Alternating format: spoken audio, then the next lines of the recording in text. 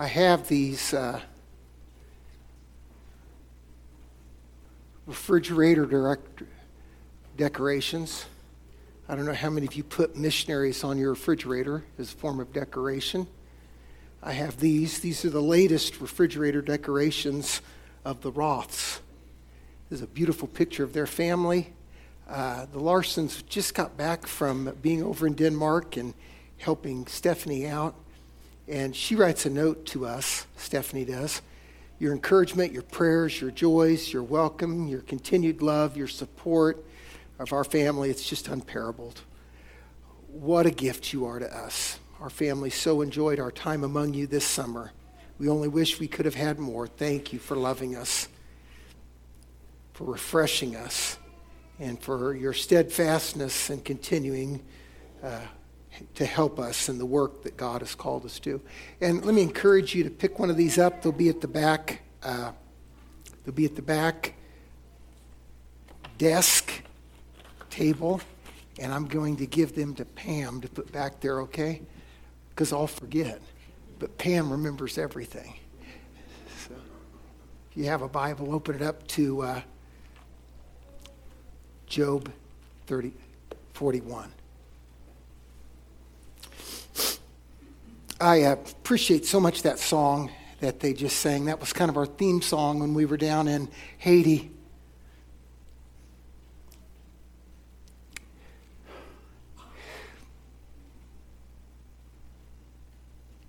There are people that do not know Jesus. What are they going to do? What are they going to do?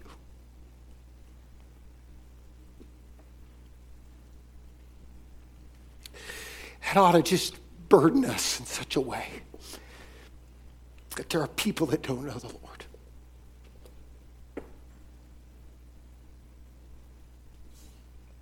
Let's pray.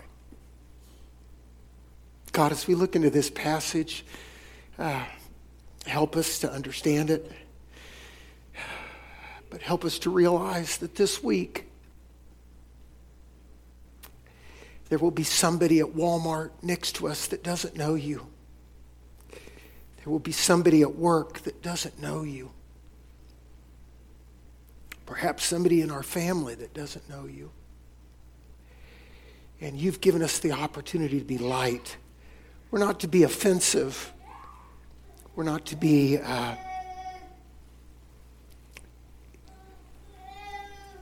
hurtful.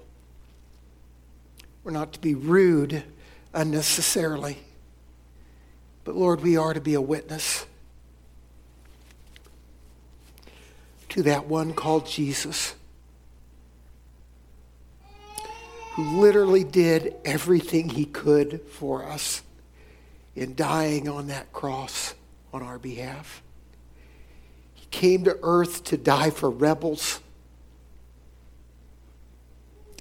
And he died for this rebel. And I am forever grateful that you took on my sin and died in my place so that I could be forgiven. It's incredible. It's beyond my imagination that you would lay down your life for me. And you are calling out from this world a people that call you by your name, that you call by your name. And you are saving them, each one, by the power of that cross. And may that compel us to be a clearer witness for you. Amen. I'm just going to admit to you right now that I am extremely limited on this passage. Job chapter 41 is one of those passages that is just flat out extremely difficult to understand. I'm going to give you some observations. I'm fairly confident in those observations, but I'm also confident in some different commentators that I've read this week that have been very helpful. A gentleman by the name of Dwayne Garrett teaches at Southwestern in the Dallas area, and he's a very gifted Hebrew and Old Testament scholar, and he has a number of things that I'm going to be sharing today that will be a part of helping you understand this passage. We're talking about a second creature here. His name is Leviathan. We don't have many Leviathans living around us right now. And so as we hear this name, we're not even for sure what it is. You say the word ostrich, you got a clue. You say the word deer, you have a clue. You say the word donkey or ox, you have a clue. Say the word lion or tiger, you have a clue. Horse, you have a clue. But when it comes to behemoth and Leviathan, they are much more out there and more difficult to grasp exactly what they are. Behemoth was the subject of chapter 40, and we recognized when we were looking at behemoth that his name simply means the beast behemoth. In fact, it's actually just the word beast in plural, and that it's actually the only time the word beast is translated behemoth is in Job 40. Every other place it's just called beast, and that's very that's a little bit strange. And now the word Leviathan does appear a half a dozen other times in the scriptures, and we're going to look at some of those today as we look at it. But the first thing we want to realize is that this behemoth and Leviathan are these two great beasts that are being talked about in Job, and they are both somewhat difficult to understand and somewhat of an enigma as we look into them. There's some some beginning initial observations I'd like to have you make about this chapter. I thought about just sitting up here and reading it clear through. He has a number of different things that he says, that God says about this Leviathan. Can you draw out Leviathan with a hook? Can you snare his tongue with a line? Can you put a reed through his nose or pierce his jaw with a hook? Will he make supplications to you? Will he speak softly to you? Will he make a covenant with you? So here's some of the initial observations, and that is we have a second animal that we do not readily identify in our culture today, that we don't have an animal by that name, but this animal is given a name here, and he is described in pretty complete detail in this chapter, this animal, Leviathan, and yet even after reading the chapter, we're still somewhat a little bit confused exactly as to who he is. Now, the second thing that happens is there's a lengthy description that doesn't seem to explain much. Now, what do I mean by that? God is talking. He's telling this to Job, and he's making some grand point to Job, and he's really arguing with Job. And yet, as you read through the whole chapter and you get down to the end of it, you're like, so what's he saying? What's the point? Every now and then I'll screenshot a text message that I have with someone, and I'll send it to Charlene, and I'll say, what did they mean? And I'll send it to her, and I'll show what they said, and I'll show what I said, and then what they said, and then what I said, and I'll send it to Charlene. I'll say, what does this mean? And Charlene will be so helpful. She'll text me back, are you the blue ones or the white ones? She doesn't even know who's talking for sure. We'll have a little bit of laugh over that, and then we'll still try to decode it. And that's a little bit of what's happening in this chapter. It's not only is there's this lengthy explanation, but we're not even quite exactly sure who's saying what as we go through this whole chapter. Yes, this is a speech from God, and yes, he's driving at a point, and it appears as though he makes the point because you get to chapter 42 and Job goes, "Man, you're right." And I really do want to agree with Job that God is right, but I don't understand what exactly God is saying. And then I have to ask myself a question. Why didn't God say this clearer? Wouldn't that have been a lot easier if God would have just been more clear? But he's not as clear as I wished he was. Do you ever have someone that does that to you? They talk to you in a language that you understand, but you don't quite get the point of what they're making, and you think to yourself, can't they be more clear? And that's a little bit of my difficulty with this. We have this lengthy description, but it doesn't seem to explain much.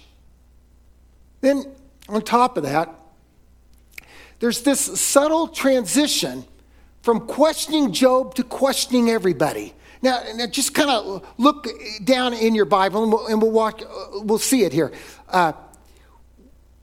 Can you put a reed? Verse 2. Will he make supplication to you?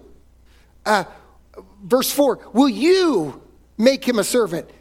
Can you do this? Can you do this? Can you do this? On and on and on.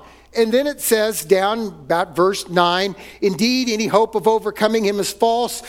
Shall one not be overwhelmed at the sight of him? No one is so fierce that he would dare to stir him up. Who then is able to stand before me? Who has preceded me that I should pay him? Everything under heaven is mine. I will not conceal his limbs. His mighty power is graceful portion. Who can remove his outer coat? Who can approach him? Now all of a sudden it's no longer Job. It's who? It's anybody. It's who? It's everybody. And somehow we've just kind of moved from this questioning of Job to now all of a sudden it's everybody is being asked and everybody is being questioned, and this is being applied toward not just Job, but toward all of us.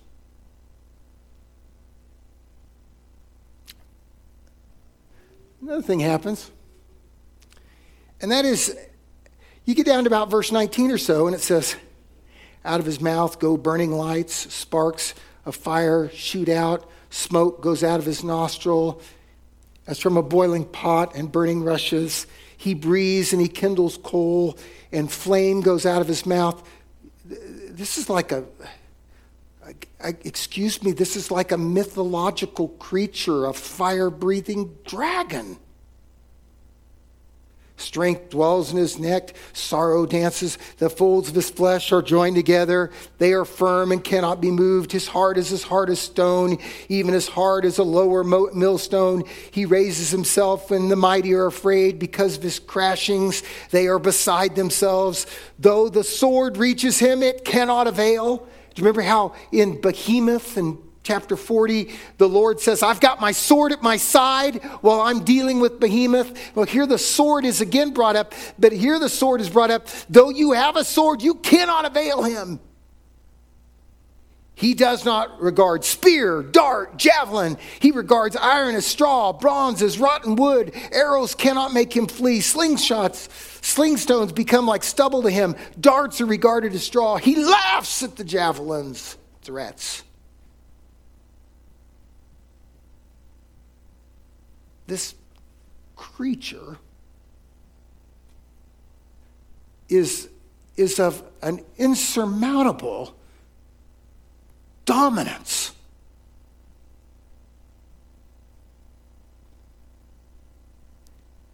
He leaves a shining wake behind him. Verse 32, one would think the deep had white hair. On earth there is nothing like him, which is made without fear. This Leviathan cat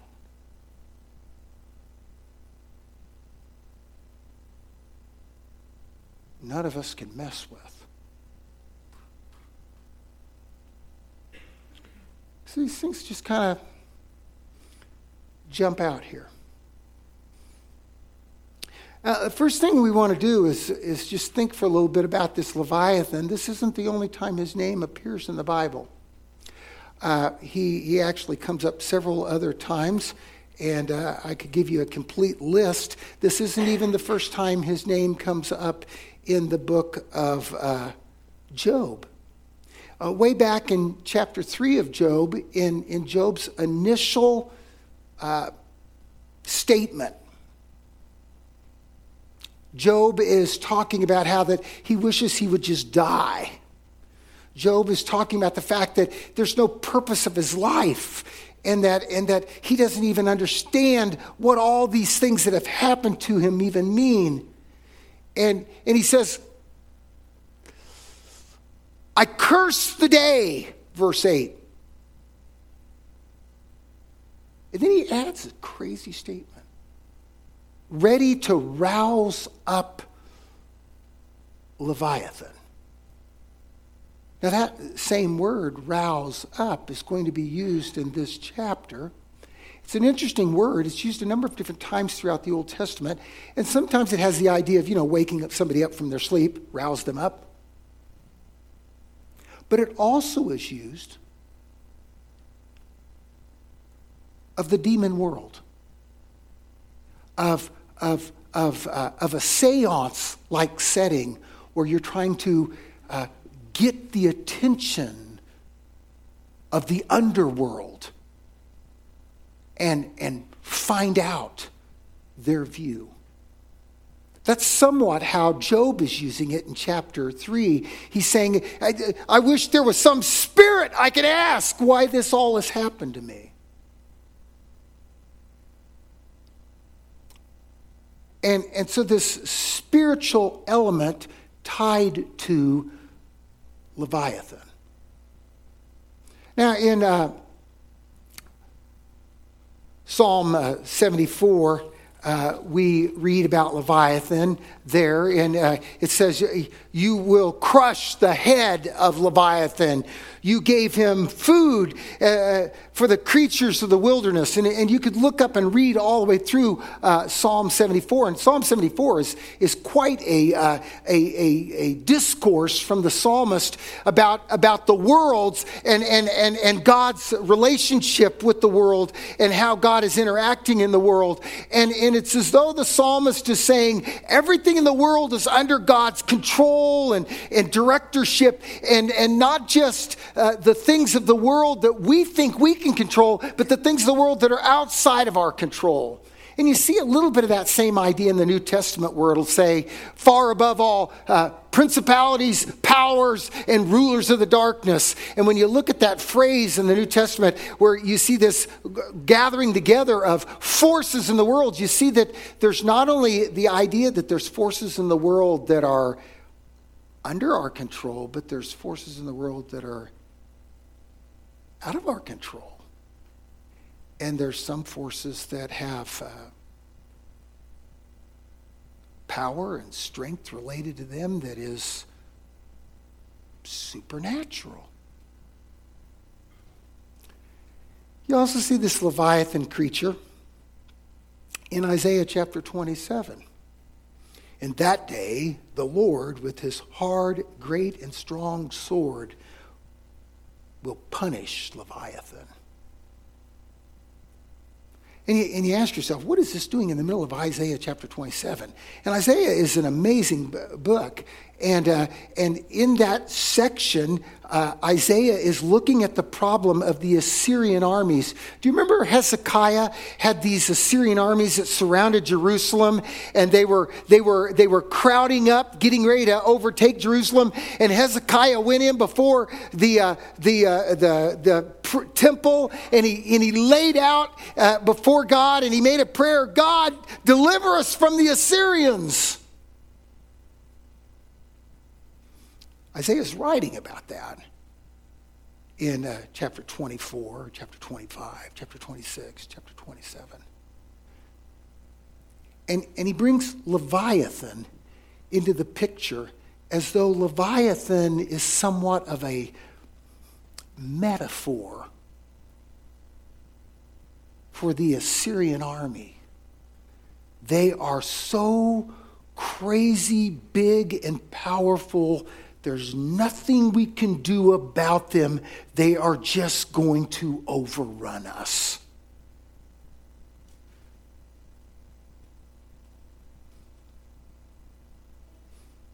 And the Lord has a great strong sword. He will punish Leviathan. And by the way, the Lord slaughtered the armies of the Assyrians in an overnight conquest by the angel of the Lord.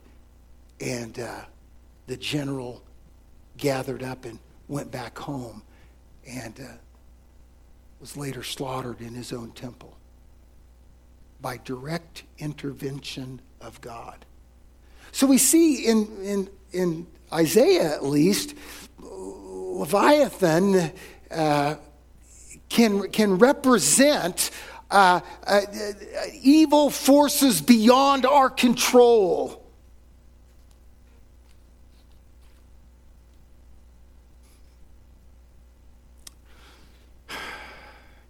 But exactly who Leviathan is, the scriptures don't give us a complete and final answer. So here we are back in Job chapter 41. Can you draw out Leviathan? Can you put a reed in his nose? Can you fill his skin with harpoons? In verse 7. Verse 8, lay your hand on him, remember the battle, and never do it again.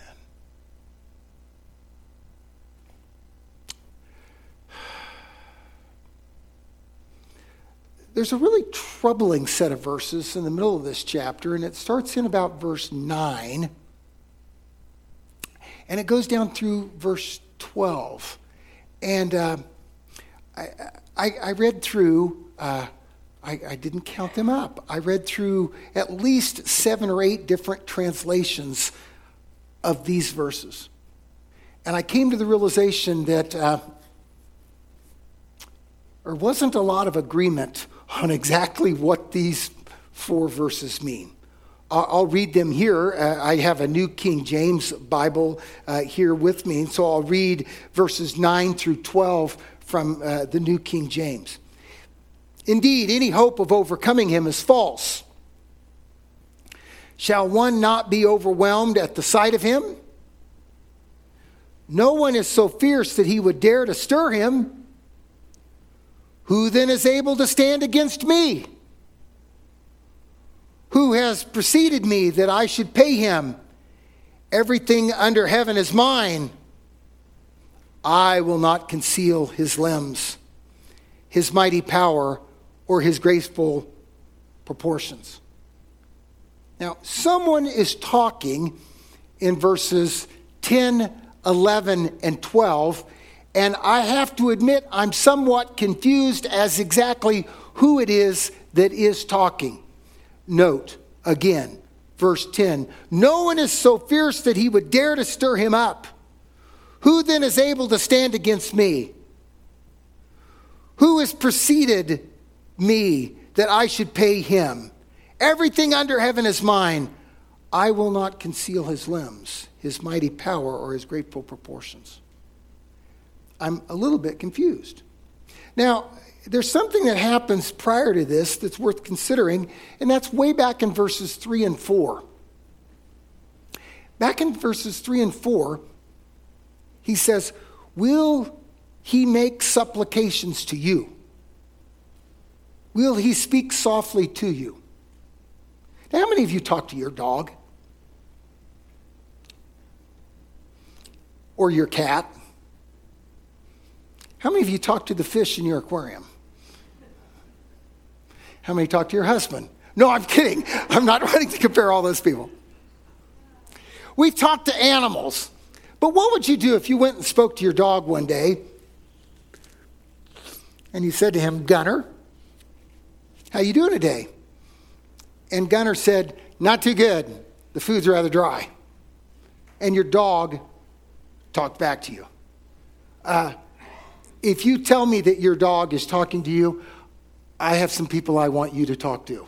Because our pets, we don't expect them to talk to us. There is a story in the Bible of a guy that had a donkey, and he was trying to go somewhere, and the donkey he was riding on came to a pass between two rock ledges, and the donkey stuttered at that pass and wouldn't go through.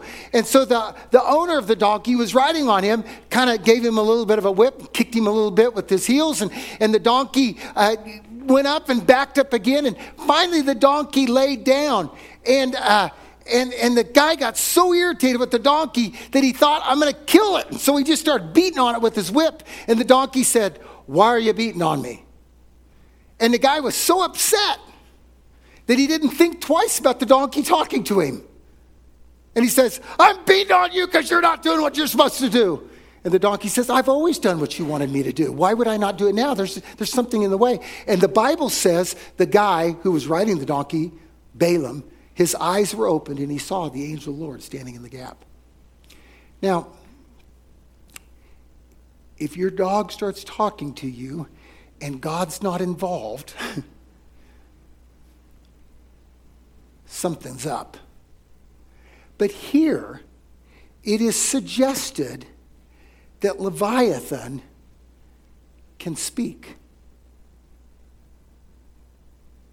He not only can speak, but he can make agreements with you if he would like to. Now, I don't know much, but I would suggest that this is at least pointing us toward the direction that we're not talking about an ordinary animal. We are talking about some extraordinary circumstances that are being pushed forward by God in his addressing Job about this creature called Leviathan.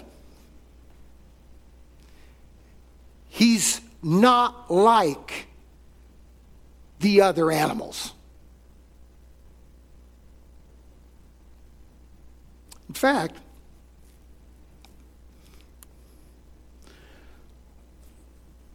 if we explore this from this perspective, when we get down to verse 9, and we see, behold, the hope of a man is false.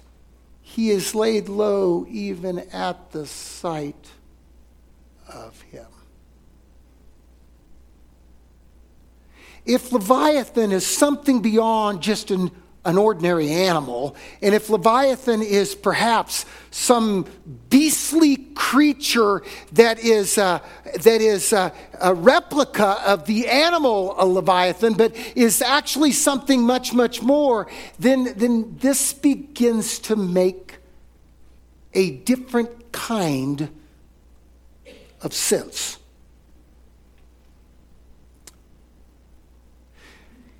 Dwayne Garrett, looking at this passage where in the ESV it's translated this way, no one is so fierce that he dares to stir him up. Who then is he who can stand before me? Who has given to me that I should repay him? Who is under the whole heaven is mine. And do you notice the transition from the opening line to the rest? No one is so fierce to dare to stir him up. But now the third person is abandoned and we go to the second person. The first person. Who is he who can stand before me? It's almost as though the no one who is fierce to dare to stir him up, the him up, starts talking. Who is he who can stand before me? In other words, it's something like the writer or like God is saying something to this effect. This creature, who dares to stir him up? Imagine him saying to you, who then can stand before me? Who has given to me that I should repay him? And Dwayne Garrett gives that kind of a translation to this. I'm just going to admit to you right now, I'm not a Hebrew scholar. Okay? We're going to look at his translation, and I'm just going to read it verbatim as to how he translates it. And I'm going to fall upon not my Hebrew skill, but on his credibility as a Hebrew scholar and how he looks at these words and translates it to help it give a better sense. Verse 9, behold, Leviathans, implied, expectation is false. Should one be overthrown at the very sight of him? As though that's a question. Should we be scared of our wits of this Leviathan? He is not so deadly that someone should magically invoke him. He says, Leviathan, and who is it that would stand before me? Who will approach me that I should give him satisfaction? All under heaven is mine. Now the Lord is speaking again. I will not be silent at his blathering words of boasting, at his claim of power, and at his high evaluation of himself.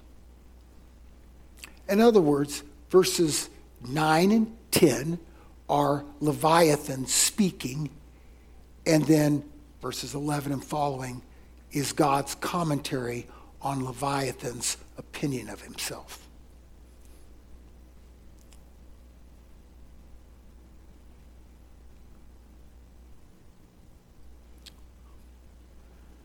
The entire chapter ends with this statement.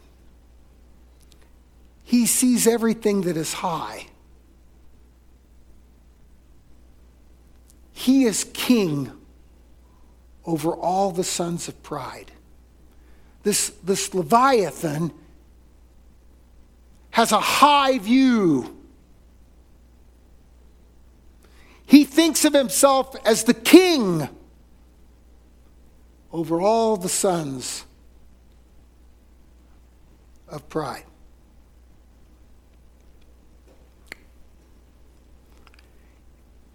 If we are going to take Garrett's view of this section, and this is where the transition happens between God speaking to Job about what are you going to do, what are you going to do, what are you going to do, and then after verse 12 it becomes what are we going to do, speaking of everybody else, not counting God. And that these verses here, 9 through 12, are the transition between that front half of the chapter and the last half of the chapter.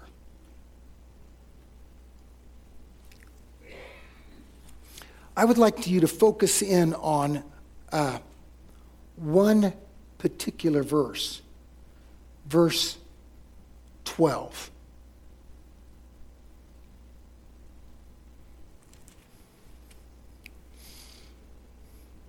I will not conceal his limbs, his mighty power, or his grateful portions. If you'll notice in Garrett's translation, he says, I will not be silent at his blathering words of boasting, at his claims to power and his high evaluation of himself. Now,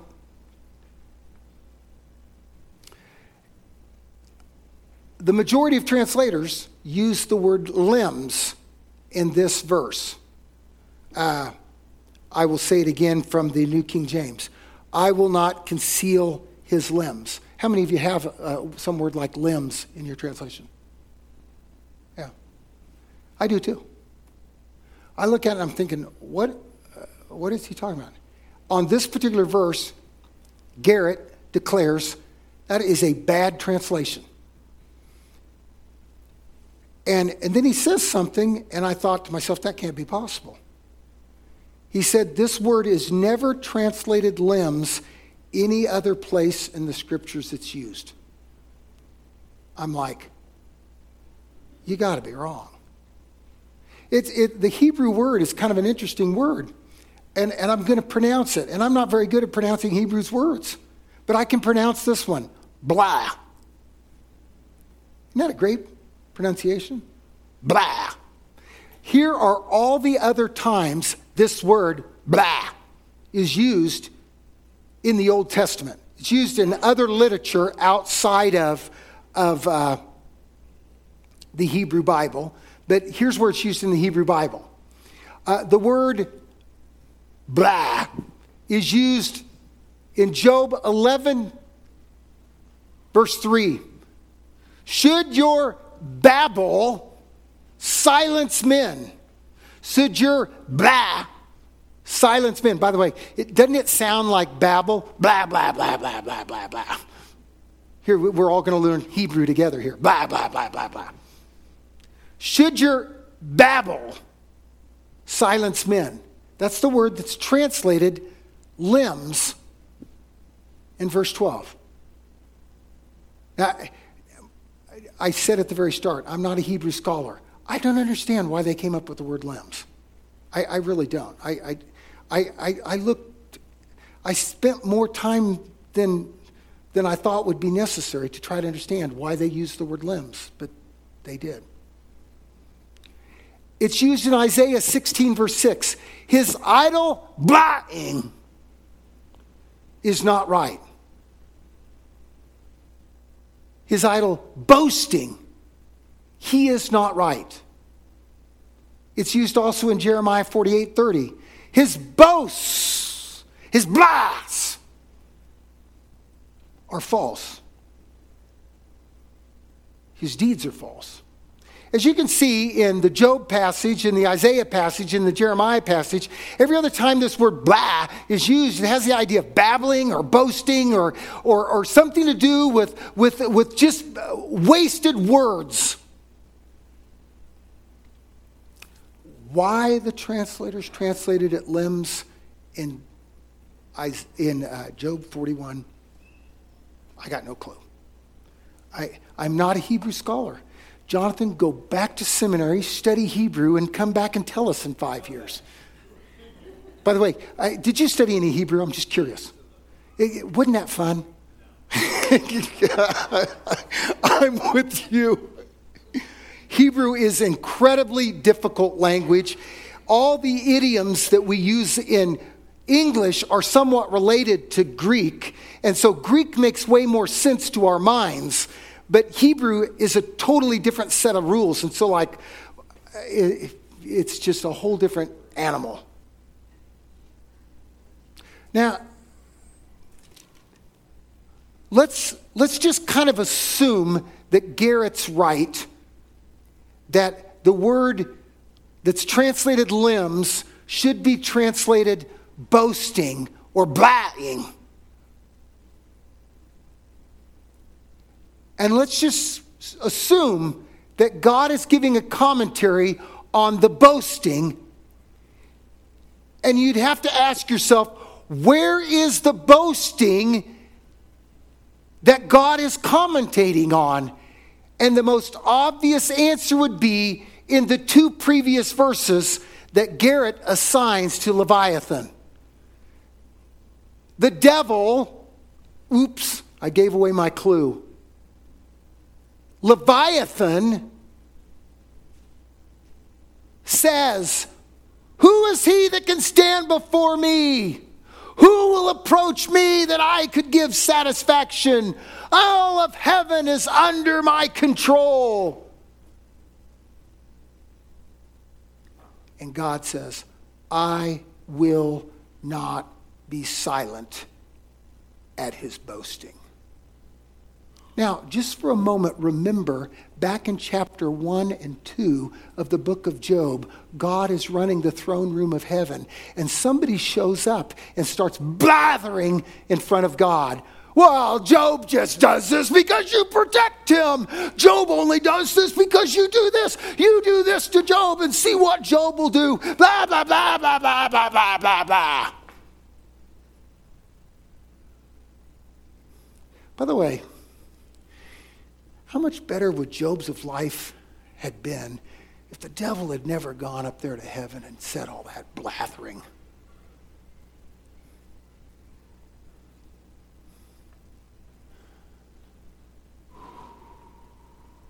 I will not be silent at his blathering words.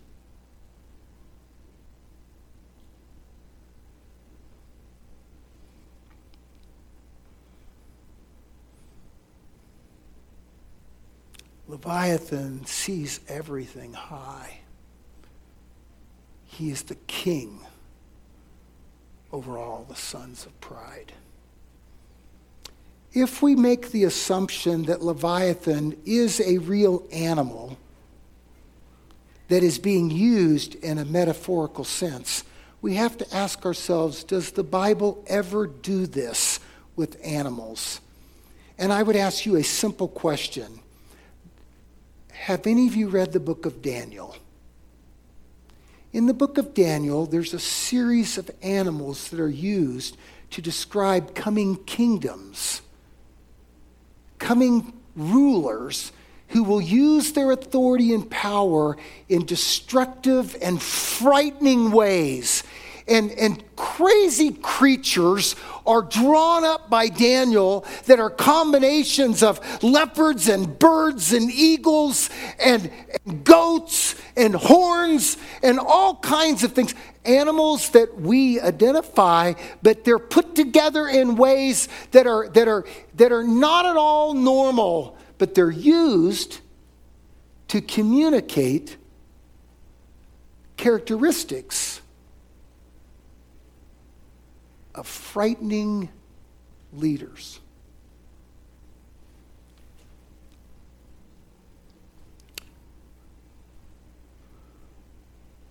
A serpent appears in Genesis 3.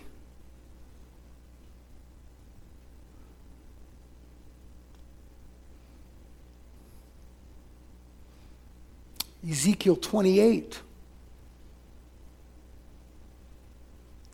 Ephesians 2. By the way, Butch, I didn't know you were going to go to Ephesians today. And finally, in Revelation chapter 12 and 13. How many have read the book of Revelation recently? Do you ever find the book of Revelation to be kind of almost like a code book? What are these animals that he's talking about? Now, why is it written that way? We're going to real quickly go over this, and then we're going to go to Revelation 12. By the way, we are not done today with Job, so don't get nervous. Okay, don't get nervous. But in John's book of Revelation, John is on the island of Patmos being guarded by Romans that have him in seclusion away from the church because John is seen as a dangerous person. And so John, the beloved disciple, writes a book out to the 7 churches that are in Asia Minor. And somehow this letter gets transported off of Patmos over to these 7 churches. And this book has to get by the Romans who are guarding him. And they look at it and think, these things are crazy. I don't know what it is. The guy must be insane. And so they pass the letter on.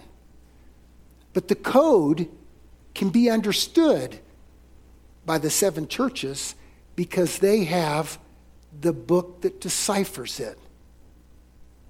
What do you think is the book that they use to decipher the codes that John uses in Revelation? How about the Old Testament? How about the book of Daniel? How about all of the allusions in the Old Testament that are these metaphors and such that now John compacts them together into the book of Revelation to give the revelation of Jesus Christ, who will come with a flaming sword. All of this is to say, when you get into Revelation chapter 12, and you can open to that, that's going to be the only one of these four that we look at today. We might come back to all of them next week. But when you get over to Revelation chapter 12, an amazing thing happens. In chapter 12 and 13 of Revelation, there are two great beasts. How many beasts are there in Job? Two great beasts. In fact, one of the beasts in Revelation chapter 13 is simply called the beast. We could quite literally say in Revelation 13 we have Behemoth, because that's what one of the beasts' name in Job is. And this other beast in chapter 12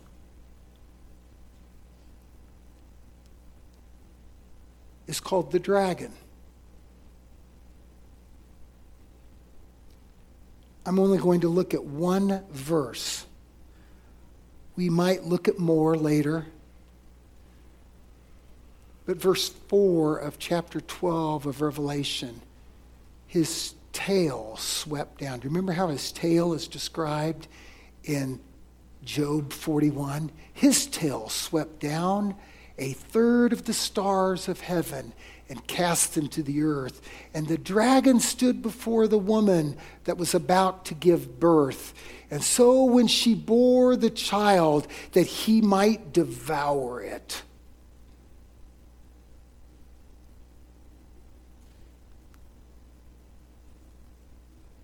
The devil wanted nothing more than for Christ to die on a cross.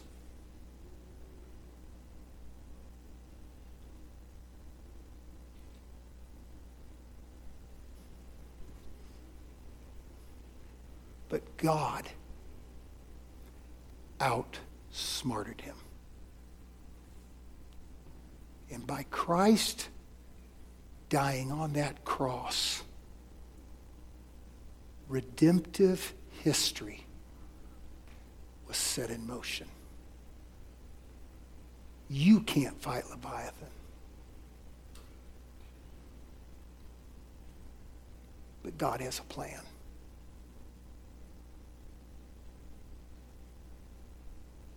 You've got no chance against the devil. But God has a plan. You could never even think about girding up a sword. But God has a plan that goes contrary to all human logic.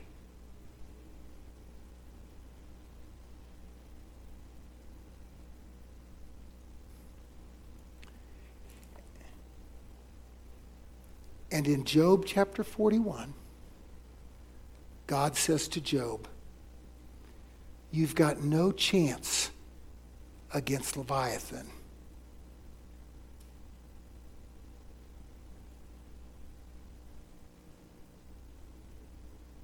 But I will not be silent at his blathering words. His claim of power or his high evaluation of himself. Next week, we'll see more evidence to that claim from God. Let's pray.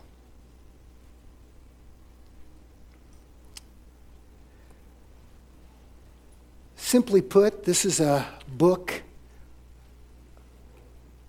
that is greater than I am, God. This book that declares your wisdom, I have but a beginning, rudimentary, elementary, simple understanding. But I've concluded this, God. You know what you're talking about.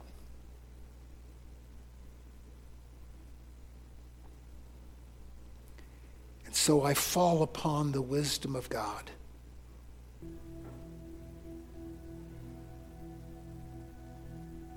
In all things. Help us as we seek to understand this passage even better next week. Help us as we meditate and think about it through the week ahead. But help us more than thinking even about the Bible. Help us to be thinking about you. The God who has a plan that will work. In his name we pray, the name of Jesus. Amen.